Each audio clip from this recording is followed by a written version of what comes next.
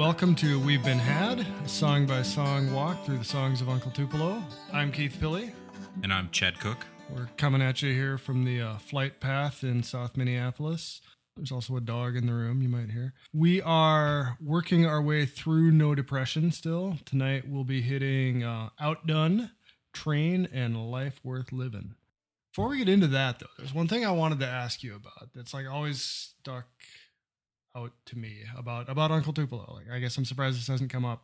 Do you know of any like Uncle Tupelo folklore? Other than driving around in a van and drinking cheap beer? Well, I mean, that's a good example. That's I guess, mostly what I know. Yeah. But so like, yeah, just like stories about like, yeah, did you hear about the time Tweety, blah, blah, blah. Yeah, I guess most of the stories I know are about them growing up, like meeting in grade school or junior high, because one of them, and I can't remember which one was which, but one of them liked the Ramones and the other one liked the Sex Pistols. Yeah, that exact story is one of the, like, it's weird to me that like this band, there aren't that many other bands I like that have like these stories that people tell each other about, you know, like, yeah, they were childhood friends because one liked, you know, what I've heard that story with like different variations of those two bands. You know, it's always two punk bands, but yeah, I mean, it's really impressive that you can take three people from a relatively unknown town in Illinois and turn it into something like this. Yeah. The other Uncle Tupelo folktale that I just like, there's no way this is true, but I remember this being told to me like in total dead earnest. Like the person telling me this believed it was true, that there was a replacement show in St. Louis and Paul Westerberg was just too shit-faced to finish and so passed out in the middle. I Can't Hardly Wait. And a young Jeff Tweedy jumped up on the stage, grabbed the mic, and finished the song.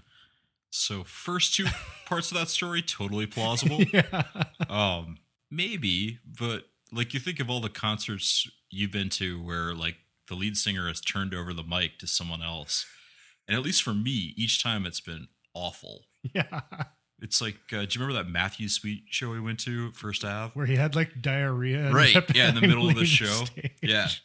And so they're like, hey, does anybody know any Matthew Sweet songs? And some clown gets up there and just butchers the hell out of, I don't know, Sick of You or something like that. Yeah. I've just never seen it. I've never seen it like kind of move into that hero territory. Yeah. It's like you take the mantle. Well, that's the thing I love about that story. Like it's patently bullshit, but it's also patently there to like transfer the mantle. It's kind of like Journey finding that lead singer in like the Philippine lounge circuit that like just nails all the Steve Perry parts. And I mean, like that guy took the mantle. Like that's legit and awesome. Yeah. I don't know. I wanted to get those stories off my chest. But should we kick in and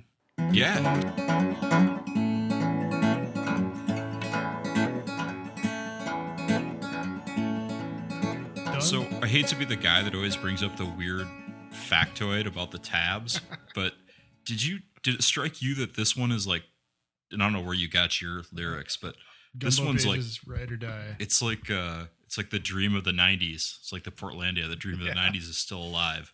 Yeah. The signature line has A, an REM quote, and B, in like ASCII text border.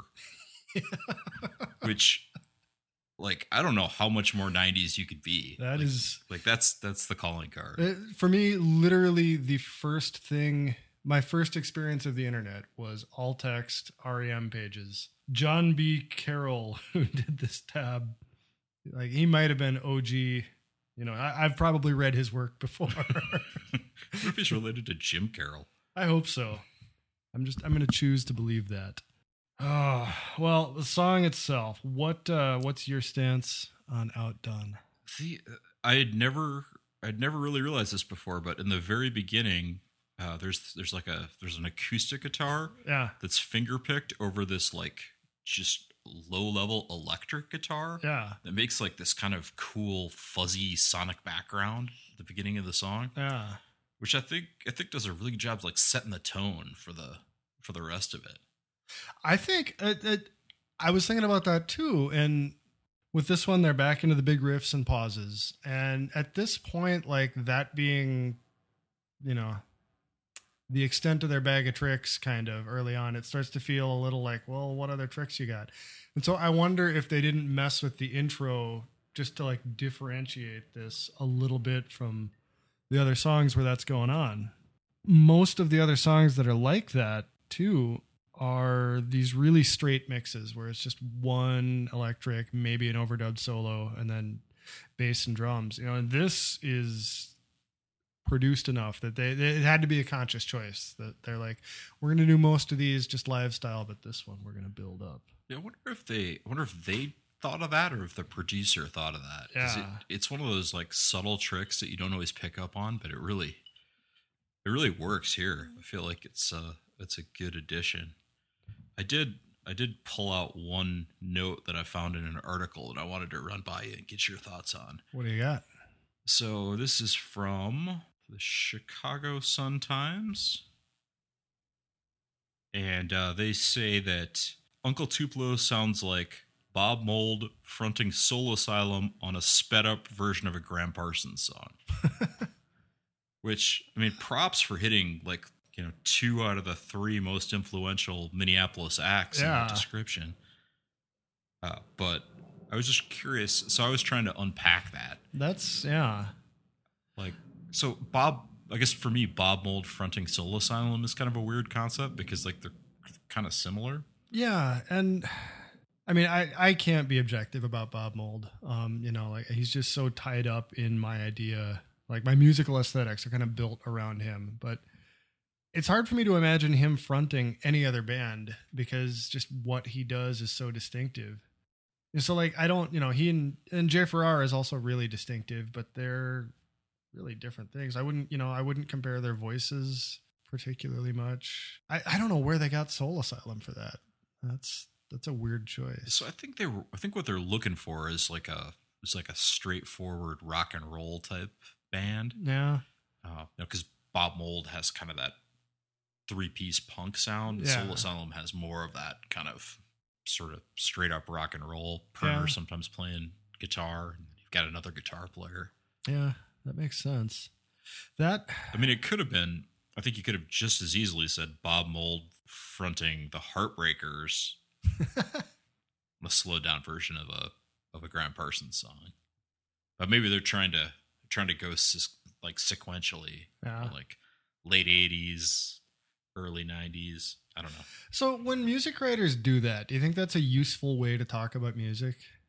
Yeah, I guess if you know the people they're talking about. Yeah. Often, though, I think that it comes off as just being kind of douchey. Here are some bands I know.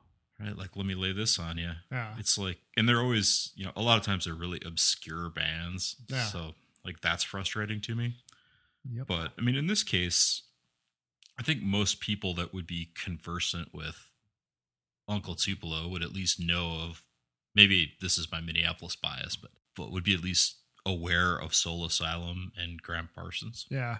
That's a weird thing. I really wonder now, knowing Graham Parsons is just kind of, you know, at least in the circles we roll in, like everybody knows Graham Parsons. You know, you talk to anyone around 40 who has been into, you know, paying attention to music to one level or another through the 90s. Like, that's just, it's given. But I don't know in the 90s if, you know, in 1990, I don't know if people knew who he was outside of like a handful of diehards. I mean, I certainly didn't. Same, yeah. That's a good question. I don't know. I guess, to be fair to the Chicago Sun-Times, that article was written in the early 90s, so maybe that guy was a little bit ahead of his time. Or, right. You know, it does, both Farrar and Tweedy do name check Graham Parsons a lot, so maybe that's where that's coming from. That makes sense, yeah. But one of the things that's kind of cool in this song is sort of the continuation of the theme of bleakness.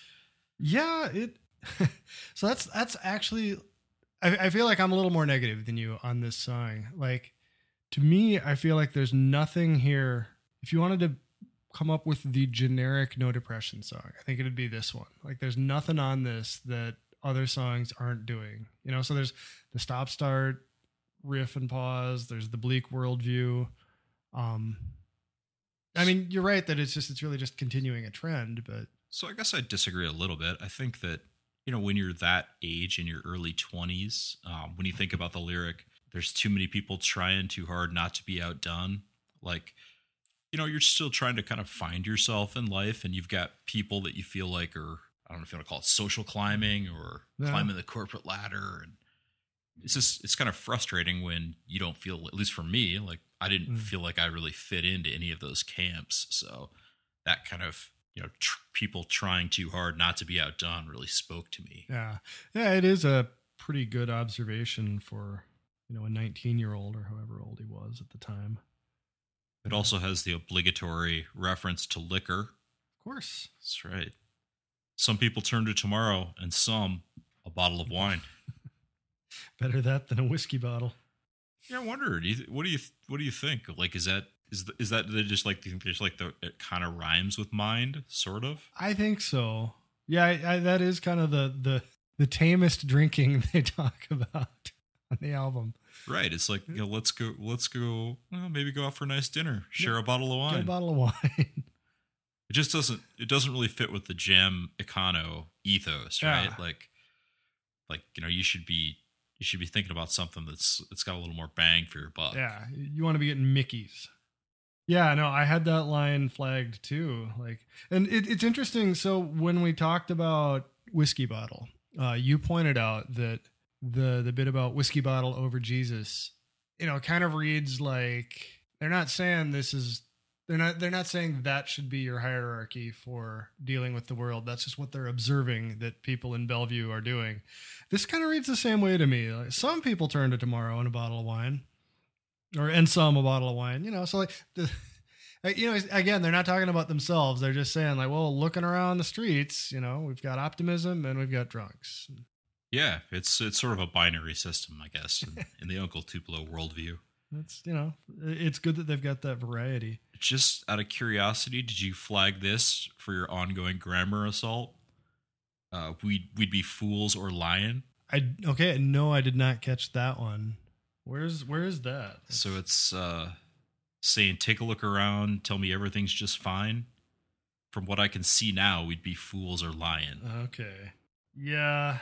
That's very not great. But the thing is, for me, that's kind of lost in the shadow. I actually think the end of this song is like the apex of Jay Farrar's assault on the English language. Like the thing that made me start noticing it is at the end, he's kind of like sing-speaking.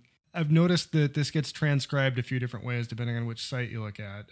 But this matches what I think I hear.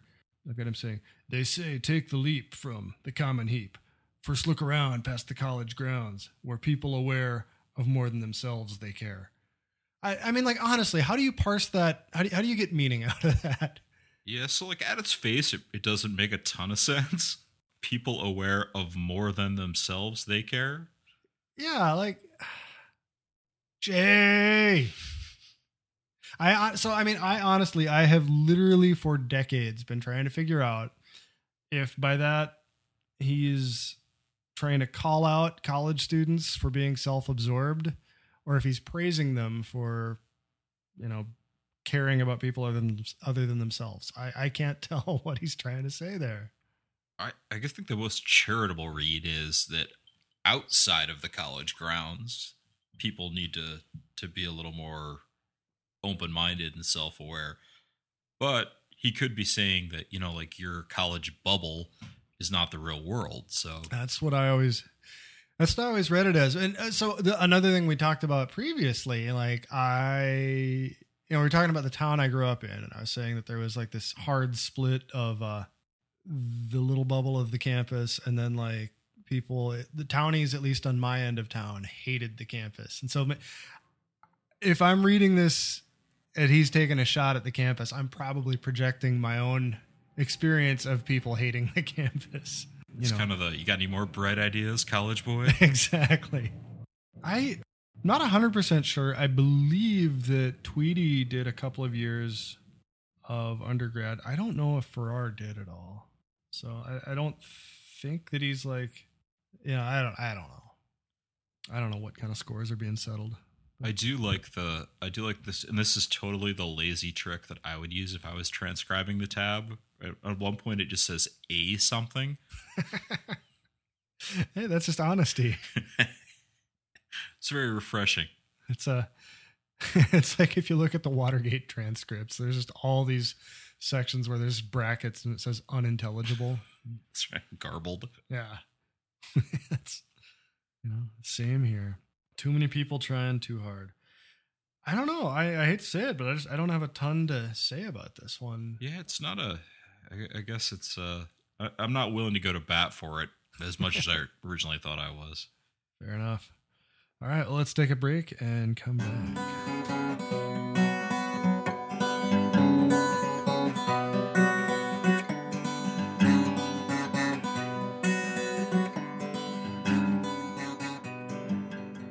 They, again, open with a riff and a little mess with the time signature. Yeah, these guys definitely felt like they had a formula that worked for them. Yeah, man, when you're mining gold, you don't stop mining, Keith. Very true. Were you struck at all by how young Tweety sounds in this song? Yes, God, yes. So, I don't know why, but for some reason that makes it better for me as sort of a protest song. Because it's sort of like the Slaughterhouse-Five, right? He's this kid singing about how he has to maybe go to war or just sort of trying to process all these different emotions. I was thinking the same exact thing, that I don't know how much of this is supposed to be him and how much is supposed to be a character he's assuming, but either way, this kind of untrained raw voice sells it really way better than it would if he came in, singing the way he eventually learns to. So there's an interesting quote from that same Sun-Times article. I don't know if you saw that, from Tweety, and he said, "This is an awful time to be 23 in America. Besides the economy, the new conservative attitudes, and the bleak environmental future, now we've got to worry about going to war as well." Huh? So, reading that and then listening to this song, they sort of go hand in hand, to help explain his mindset. Well, it's a thing. I like this song a lot. One thing that really hits me, I remember in 1990, I specifically remember being in a car, or actually in a junkie pickup, because I'm country strong, with a friend of mine, and we had the radio on, and they started talking about the Iraqi invasion of Kuwait, and because that was just going down then, and we're 17-ish-year-old kids, and we just started talking about how freaked out we were. They're like, "Oh my God, we're going to war. They're gonna bring back the draft. That's such a vivid thing to me that I love that this song exists, because it's same thing, same time period. I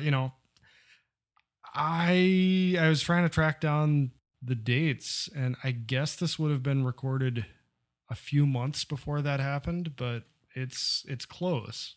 So I guess I was wondering if, because both of us grew up in the Midwest, and so you kind of have that common experience of driving your car and being stopped by a train and having it go by for what seems like forever. Yep. But I wonder if you grow up on the East Coast or the West Coast, if people are like, I can't relate to that. Why would he be sitting in his car watching a train? I wonder that. That's a good question. I'm sorry, waiting on a train. Waiting on a train. So did it jump out to you too? There's also a really good Bottle Rockets song called Waiting on a Train. Yeah. And I've just always wondered, is that, people love to write songs about trains anyway, but one of the, it's the second or third line of the song, he says waiting on a train, and that's the title of the Bottle Rockets song. And pausing that, I'm not sure, I don't want to take the assumption that everyone listening has heard of the Bottle Rockets. You probably have if you care enough to listen to this. If you don't, they're another Belleville band, or I'm sorry, they're from Festus, Missouri. But they're very Uncle Tupelo adjacent, and their main creative guy, Brian Henneman, was kind of a utility almost member of Uncle Tupelo, and then a utility almost member of Wilco. Kind of a mentor to them too, right? I think so. He's a little bit older, maybe? Yeah. So, he had to have been exposed to this, but he probably played at shows where they played this, lots of times. Yeah, just to continue the train theme, I was at a Bottle Rocket show was it the 400 bar? That's it must have been it was 400 bar, and the bass player for the Bottle Rockets, it was packed and it was a really raucous environment, and the bass player's like, man, I feel like I'm in Grand Funk Railroad. Was that the same show where Hanneman was asking for tequila? Yeah, the Sammy Hagar tequila. Yeah. That indeed. That ruled. Yeah, and so I actually I spent a while thinking about this today, like the contrast between the two Waiting on the Train songs. Like, I like the Uncle Tupelo one a lot. I think this is the best thing Tweedy does on this album. But I think I like the Bottle Rockets take on Waiting for a Train a little bit better, because in theirs it's also a guy is stuck waiting and he's just thinking about what a failure he is because he can't meet his responsibilities. I don't know, I guess I don't want to say that that's a better topic, but I feel like he sells it slightly better. But I mean, it's it's a 9.7 versus a 9.5. Like they both really convey what it's like to sit and think and look at a train. Yeah, I mean, I feel like that sort of not measuring up is sort of a theme with Bottle Rocket songs. Yeah. Yeah, that's, okay, this is way far afield, but our friend Eric actually got to talk to Brian Henneman at a casino in, I don't know if it's technically Omaha or Council Bluffs or the demilitarized zone in between. But I remember him saying that he got to talk to Brian Henneman, and he talked to him about playing on the first Wilco album. And the way Eric relates it, Henneman was actually kind of regretful about I didn't understand what they wanted to do. If I'd understood it better, I probably would have been in the band. So even that actually kind of fits into that same theme of there was a thing I could have lived up to and didn't. Yeah. Do you feel though, Brian, for all intents and purposes, Brian Henneman was a member of the band. Yeah. It's AM is, well, do you mean Wilco or Uncle Tupelo? Or both? I guess Wilco, but Uncle Tupelo, because he played a lot on Anodyne, right? Yeah. And on AM, just all the lead guitar is him just tearing it up. Were you surprised to see Tweedy name check Roger McGuinn? I love that line. I love that. Is it weird that he name checked him on the album that Graham Parsons didn't play on? Because I think, did Graham Parsons only play on Sweetheart of the Radio? I think so. It's just weird that he picked Time, Time, Time. Yeah. Turn, Turn, Turn. I can't remember what the song's called. Turn, Turn, Turn? I think so. That's maybe he's trying to say that that's a plausible song that would be on the radio while you're watching the train. Yeah, it could be that. It's kind of an homage to that, country rock pioneer. Yeah. And it's such a specific thing that it makes me wonder if this song is relating. It feels like it almost has to have been a thing that he really experienced, and the detail of that song feels like a thing that you'd be well, I remember hearing that, and that really. But I love actually I've got it singled out that most of the words, most of the lines in this song are these short declarative sentences stating facts, and then he just goes off in this kind of loop about Roger McGuinn seemed to reach me, and I don't know, that one kind of fanciful detail in the middle of all the facts really sells it. So on your tab, is it Roger McGuinn seemed to reach me? That makes a lot more sense than mine. What? Mine says Roger McGuinn sing to each and everything there is a time and a season. That's what mine says too. I guess I've always heard it as seemed to reach me and didn't even check these lyrics, but that's what, yeah. That seems to make more sense, right? Because at least for me, that was sort of my experience growing up, was the only radio stations were top 40 and classic rock. So you kind of, you gravitate to your classic rock. And then I guess butt metal, but yeah. And some of it, one or two of them will land with you for some reason, but a lot of it doesn't. Right. Yeah. There's another, I think it's whatever, so if you just Google lyrics, and Google on its results page will try to show you lyrics. I don't know what its algorithm prefers for where it's pulling them, but I noticed that the lyrics Google pulls up for this, whoever did that missed the Roger McGuinn reference. They transcribe it as like Roger McGovern or something like that. Like, I don't know. That Roger McGovern. He can really reach you. This is sort of a tangent, but this is one of the interesting things about sort of my initial journey through Uncle Tupelo is that it sort of acted like a de facto Wikipedia. Yeah. So like they would mention Roger McGuinn and I'd be like, who the hell is Roger McGuinn? So you look that up and, he's in the Byrds. So you listen to a Byrds CD. Yeah.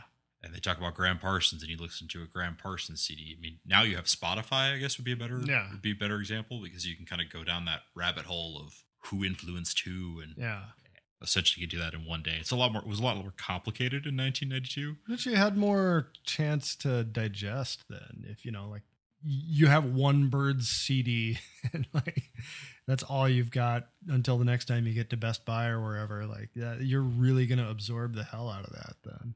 Yeah, and it's not like in 1992 they carried a shit ton of Byrds CDs. Yeah. It's not like they had the full catalog there for you to peruse. Yeah. No, you're totally right. I mean, that's one of the things I just love about my experience with Uncle Tupelo was like that, they ended up being the conduit to just all kinds of stuff that I've loved afterwards. I mean, when we were speculating about how widely known Graham Parsons was, like I'm sure that that was the direct way in to him for both of us. And like, I don't know, once you're on that train, you get a lot of good things. Yeah. So that Graham Parsons was a sort of a gateway to me for like old country music. Yeah. Because once that clicks for you, then you're like, okay, like I can listen to Hank Williams or I don't know, Buck Owens or somebody like that. It's weird to me that I heard Graham Parsons and the Flying Burrito Brothers way before I heard Buck Owens. Like it's nuts. Like the degree of separation between Buck Owens and the Buckaroos and the Flying Burrito Brothers, like it's tiny. They're doing so much the same thing. Like they could share a bill and no one would bat an eye unless the Burrito Brothers had their nudie suits with naked women and marijuana leaves on them. I don't think Buck Owens would be down for that. Which okay, and that's another weird thing because like, that guy. I don't know. All the old country guys were drunken on speed, but somehow that's got to draw the line somewhere. That's right. It's like Merle Haggard. Like you don't want this country overrun by damn hippies. As I'm doing lines of cocaine off the bathroom stall. I will not smoke marijuana in Oklahoma. What else? Oh, well, so I was just going to ask, I tried to drag us into that rabbit hole of the Bottle Rocket song about the train, but what is it with music and trains? Like, I think trains are kind of quietly, not anymore, I guess. Nobody's writing songs about trains anymore, but in the 20th century, trains were like the low-key dominant thing in American music. Like all kinds of old country songs are about trains. Johnny Cash has a concept album about trains. Yeah. I mean, like Johnny Cash never met a train song he didn't want to go and record.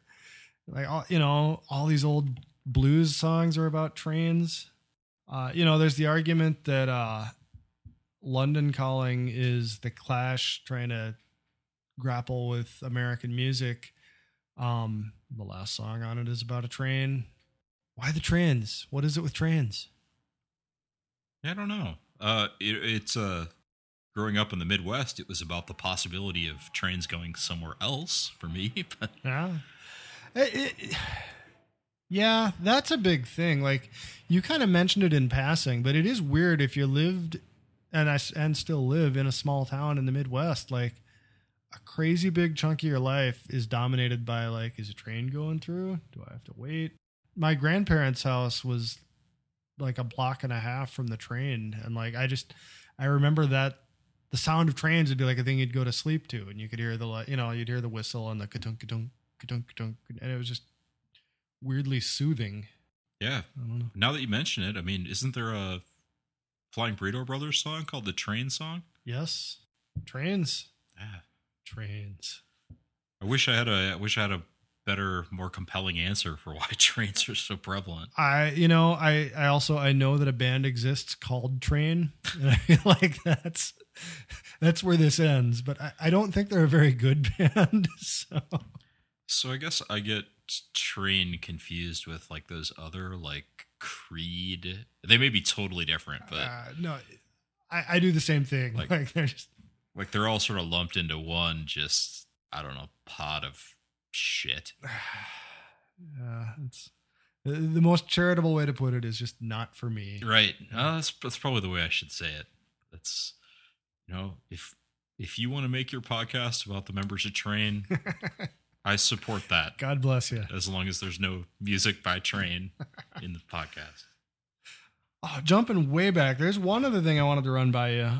There was a review on Pitchfork of the reissue of this album. So I think the reissue was around 2000. The review was from then. And the guy, we bounced on this earlier about Tweedy's like kind of raw voice on this. The guy writing the review actually took the time to call Tweedy out for faking his accent when he sang. Like, do you get that at all? No, but I mean, what accent is he trying to fake? Southern, according to this guy. I guess I don't buy it, but it sounds like a guy from the southern part of the rural Midwest talking. Like, have you ever been to St. Louis? Yeah. Like, it's pretty far south. I don't know. This is one of the challenges I guess I have with, and this is the manifesto segment of the show. One of the challenges that I have with Pitchfork is there's always this like, I don't know, there's just this negative disposition about everything, and everything's got to be bad. I think that was definitely the defining thing at Pitchfork in the 2000s and like the early chunk of this decade, maybe. I think they've gotten a ton better. I think now they've, I don't know if I know that the writing pool has turned over a bunch, and I think the editorial pool is, now I think it's just a place that has music writers, and some of them are really good and some of them are fine. But it used to be this thing that, there used to be this ethos of like, we have to find something to talk shit, or else we just ain't pitchforking you. Do they still have that totally arbitrary numerical system where they're like, this is a 8.2? To be honest, I don't know. Because that always seemed like you were applying like a greater degree of precision than is possible to exist. Yeah, that's a crock of shit. Another rabbit hole here, but am I remembering it right that they like dropped the only 10.0 ratings they would drop were on Radiohead albums? I hope that's true. I don't know if that's true or not, but that would be just as arbitrary as anything else. Yeah. I'm sure they gave Yankee Hotel Foxtrot a 10. Okay, we got to look this up for the next episode. We'll come back to this and revisit, because that is an interesting thing.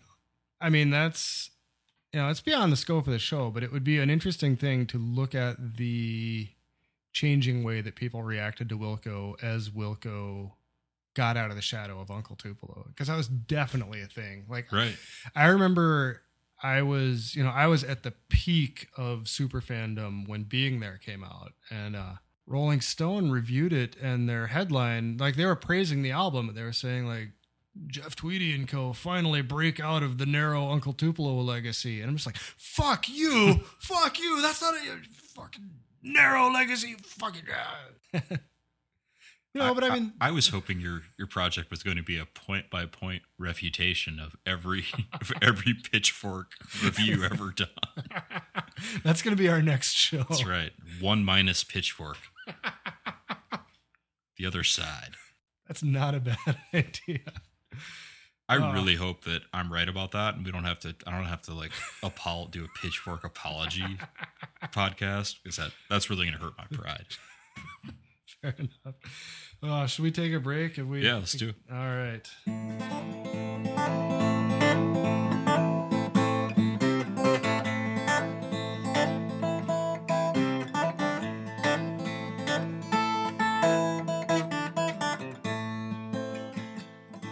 And all right, we're back. We are going to do some looking for Life Worth Living.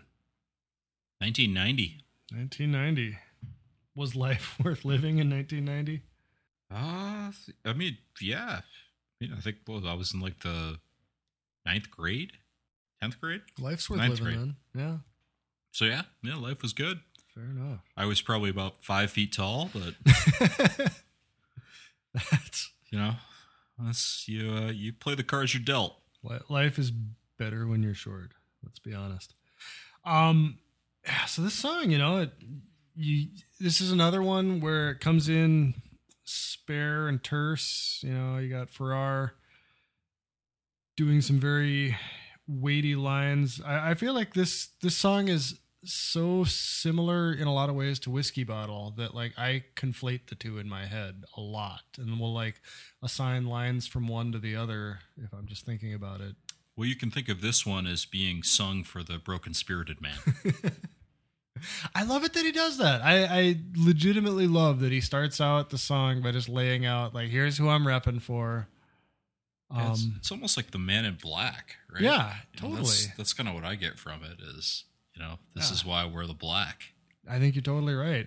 It sounds a little bit like a toast to me, which is interesting because when we were talking about Before I Break with the bit about here's to waking up, like there seem to be a lot of rhetorical flourishes with toasts on this album, which makes sense because there's a lot of drinking on this album too. I feel like this is a better toast though than, may you wake up drunk in a ditch. Yeah. Like that sounds like kind of an FU. That's not, I feel like, this song is for the broken spirited man is a little more uplifting than. Yeah. It's at least inclusive. I don't know. On the flip side, though, with your experience in small towns, when you just imagine random small town bar going guy, the broken spirited man, would he be into Jay Farrar saluting him? Well, I mean, there might be a sample size problem because most of the small town bars that I've been to, the people are really into like Hank Williams Jr. Yeah. Or like, I don't know, like really bad classic rock. Yeah. So I doubt they've heard of Uncle Tupelo. It might be a tough sell because it's like, it's kind of hard to put in a box. Like, what is this? Yeah. Parts of it sound like country music. Parts of it sound like punk. Well, it's an interesting, like if you carry out the thought experiment, if I were to go into the Blue Ribbon on Main Street in Blair, Nebraska, and just pick a dude and say like, Jay Farrar is singing a song for you. And he says, who's Jay Farrar? I think if you say, well, he's in a band that sounds like Hank Williams, but really sped up and aggressive, I think that'd go over pretty well. You could just as accurately say, oh, well, he's the lead singer of a band that sounds kind of like a cross between, maybe the Minutemen and Dinosaur Jr., or maybe Bob Mould fronting Soul Asylum with some Graham Parsons. And if you tried either of those combos, like, I think you'd just be, at best, you'd get a, what the fuck are you talking about? You go like, kind of like ZZ Top. Okay, I'm having kind of a ZZ Top awakening lately, to be honest. I think they're really good. Yeah, no, ZZ Top's they're a great band. No, but I mean, so what I'm getting at, like, I think that all these songs were written sincerely. I think, at this point it's mostly Farrar, but somewhat Tweedy. I think they're legitimately trying to speak for people they see.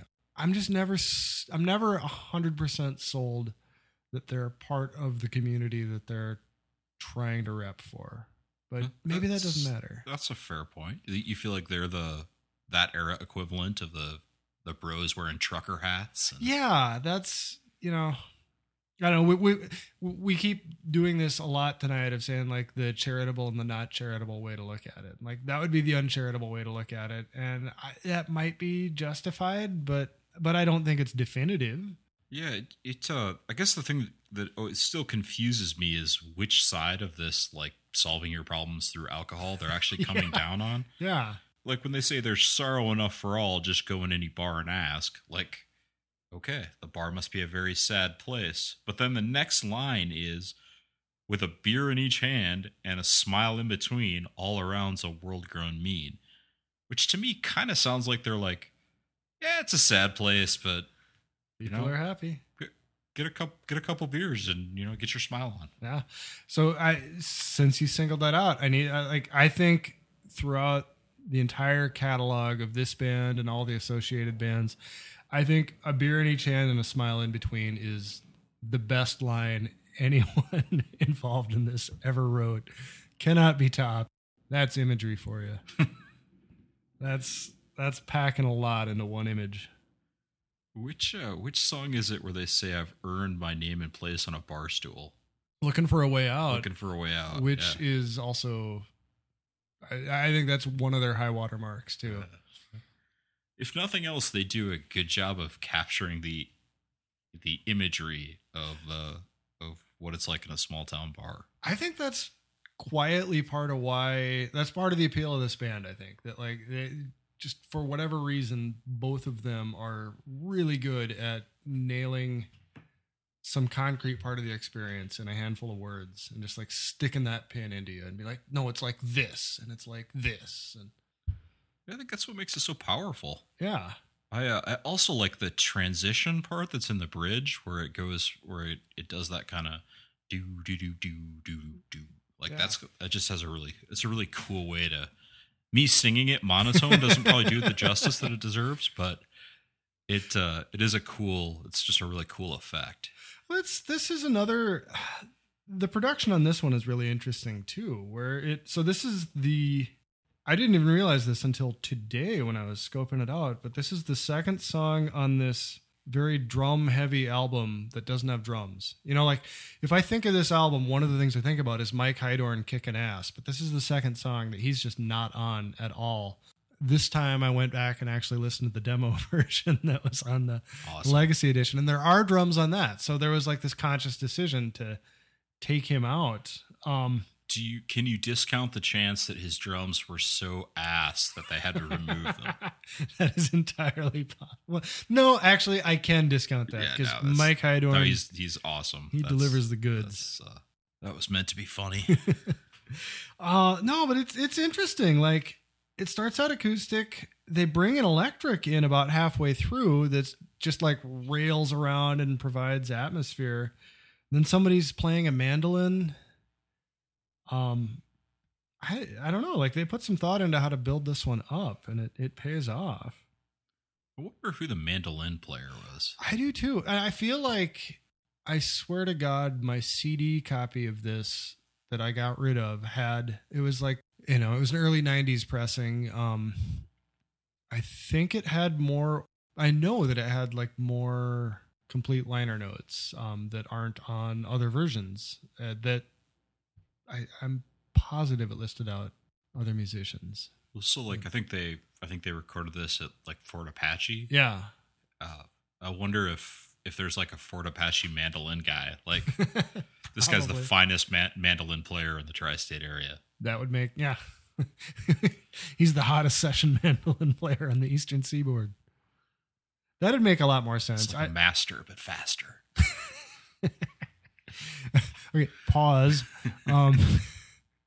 If you do not know the song Tool Master of Brainerd by Trip Shakespeare, just hit pause, look that up on YouTube, and listen up to the best thing Minneapolis has ever done, including, that song's better than anything Prince did. It's better than anything Husker Du did. Just send us a brief note of how your life has changed after hearing that. Who are you 3 minutes later after hearing that? So one thing I was wondering, I really I do like the way they kind of crafted this in the studio. I can't figure out how it wouldn't have been pretty boring live though. Because there's this slow build and adding of instruments that you can do really well in a studio.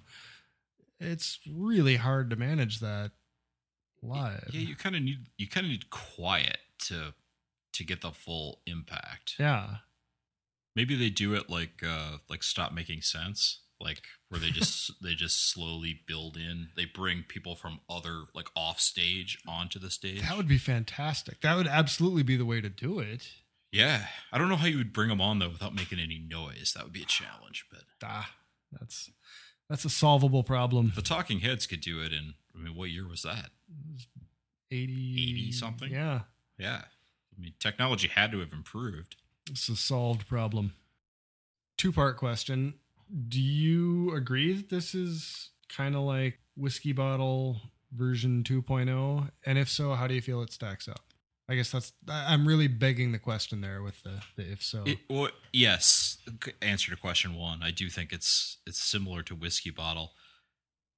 I mean, they both have some elements that I like.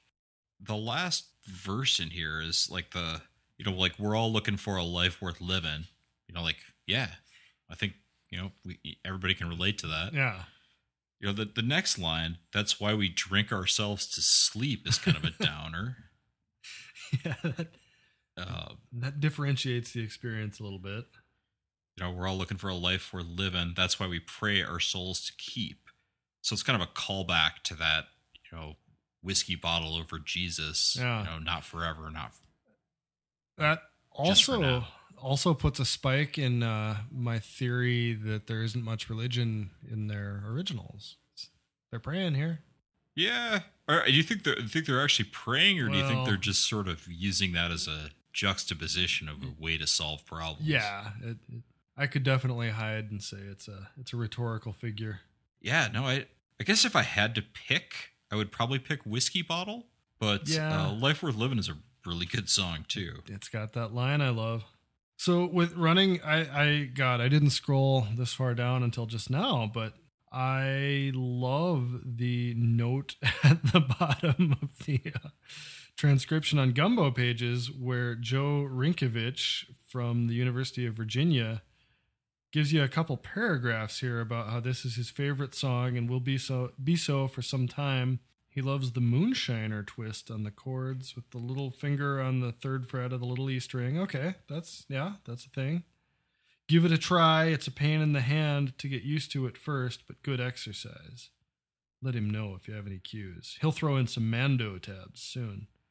Yeah, so where the hell are my mando tabs, Jack? We've got his email address here. Let's got things still valid? I hope. I want to believe. So I guess the problem with his, I assume that's what, if you scroll all the way to the top, there's the tab for the intro. Yeah. And you scroll down to the part where it just says F in quotation marks. Yeah. And then it says with little effing. What does that mean? I have no idea. That is non-standard guitar terminology. Work on your phrasing. Yeah. While you're compiling my mando tabs. I don't know. But I mean, on one level, these old tabs are ridiculous. But, that's a pretty good sign of the devotion of the fan base. That, not only did people in the 90s, in the infancy of the internet, throw these tabs together, but then somebody else, whoever it is that runs Gumbo Pages, is still paying to rent server space to keep these pages up that we're pulling. So, this is pre-functional internet. So, most likely these people are listening to the songs and just figuring out what the chords are. Totally. Right? They're just noodling around and trying to. I do have to say, no shots fired on the musicianship of Uncle Tupelo at all, but it is definitely a thing that all Uncle Tupelo songs are, all of them, all the way through the catalog, are built around riffs that just kind of happen if you dick around with the simplest open chord forms. Just again and again, if you make a G chord and mess with it a little bit, you'll have, you'll stumble upon several Uncle Tupelo songs. So if there's any band where it's not hard at all to just noodle around and figure it out, this is the band. That also makes them a great band to learn to play guitar on, because you learn your basic chord forms and, it's nothing to elevate that into being able to play most of their songs, at least the rhythm parts. So when I launch my Frank Zappa complete catalog tablature, it's going to be more difficult. Very different situation there. Yeah. That and your Beefheart project. That's going to be sweet. But no, I mean, like, that was the thing I meant to mention in the first episode. That, like, you know, way back when we were talking about our graveyard shift, it feels like 3 songs bolted together. It literally is just like walking around with a D and G chord formation and how you would transition. Like, that's how you get that riff. And then what if you had an A and you went down to a G back, and like, it's just all like, if you're messing around with the easiest chords and like tried to do stud guitar, you'd come up with big chunks of the Uncle Tupelo catalog. It's probably why I'm not a stud guitar player. But you could be. You just more focused on the mandolin at this point. Fair enough. It would make your life worth living. Yeah. I feel like it would also drive my wife insane if I was like trying to learn to play the mandolin at home. Yeah, that would test a marriage. For me, honestly, my process of learning to play guitar was really liking Uncle Tupelo. And so having this like easy door in where all the songs are kind of inadvertently written to teach you to play guitar, and then living alone, so that there's no one to annoy as you stumble through that process. And if you just do that and like sit with a guitar in your hands while you watch a lot of Seinfeld, you will come out of that knowing how to play guitar. Well, as your roommate for a number of those years, I feel a little sad that you classify that as living alone. No, that. I'd come through the fire by then. Gotcha. So I got the craft. You'd already you're like honed your craft. Exactly. You were living with someone who played the guitar like a master, but faster. By then. Oh, we are pretty far out in the weeds. Got anything else on Life Worth Living? No, I think that's it. I guess maybe I'll poll some people and see what they think about because I'd be curious what other people think about the relationship of alcohol and Uncle Tupelo. Like, are they praising it? Are they offering it as a cautionary tale? Yeah. Are they doing some of both? Are they glorifying? They live in their. Are they walking the walk as they talk the talk? Basically, rock rule. Yes. Uncle Tupelo and alcohol. I think that'd be awesome if you pulled people around and brought some responses back. I will do that. Excellent. Well, thanks for listening and sitting through us talking. Again, I am Keith Pilley. You can find me on Twitter at Keith Pilley, KeithPille. And I'm Chad Cook. You can find me on Twitter at Cook6252 and potentially become one of my 11 followers. This is your chance to get in on the ground floor. That's right. It's a movement. We would absolutely love to hear from you. If there's anything you like or don't like, you've got an opinion on Uncle Tupelo and alcoholism, please let us know.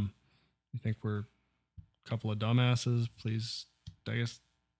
If that's your feedback, please direct it to jpr7e at virginia.edu. Subject line, where are my fucking Mando tabs? If you dug the show, please tell people about it. You got to know somebody who's just like really into Wilco and maybe they don't know the story behind. This is their chance. Yeah, they can learn the backstory. It's like what did they used to call that on the VH1? Behind the music? Behind the music. That's right. Yes. We're forcing our way behind the music. Also, if you were to go to iTunes or Google Play and leave a review, I would appreciate the hell out of that. The algorithm-driven world we've got now, the more reviews there are, the more likely our show is to come up on search results if someone goes and searches for Uncle Tupelo podcast. Right on. Thanks again, and we will talk to you again soon.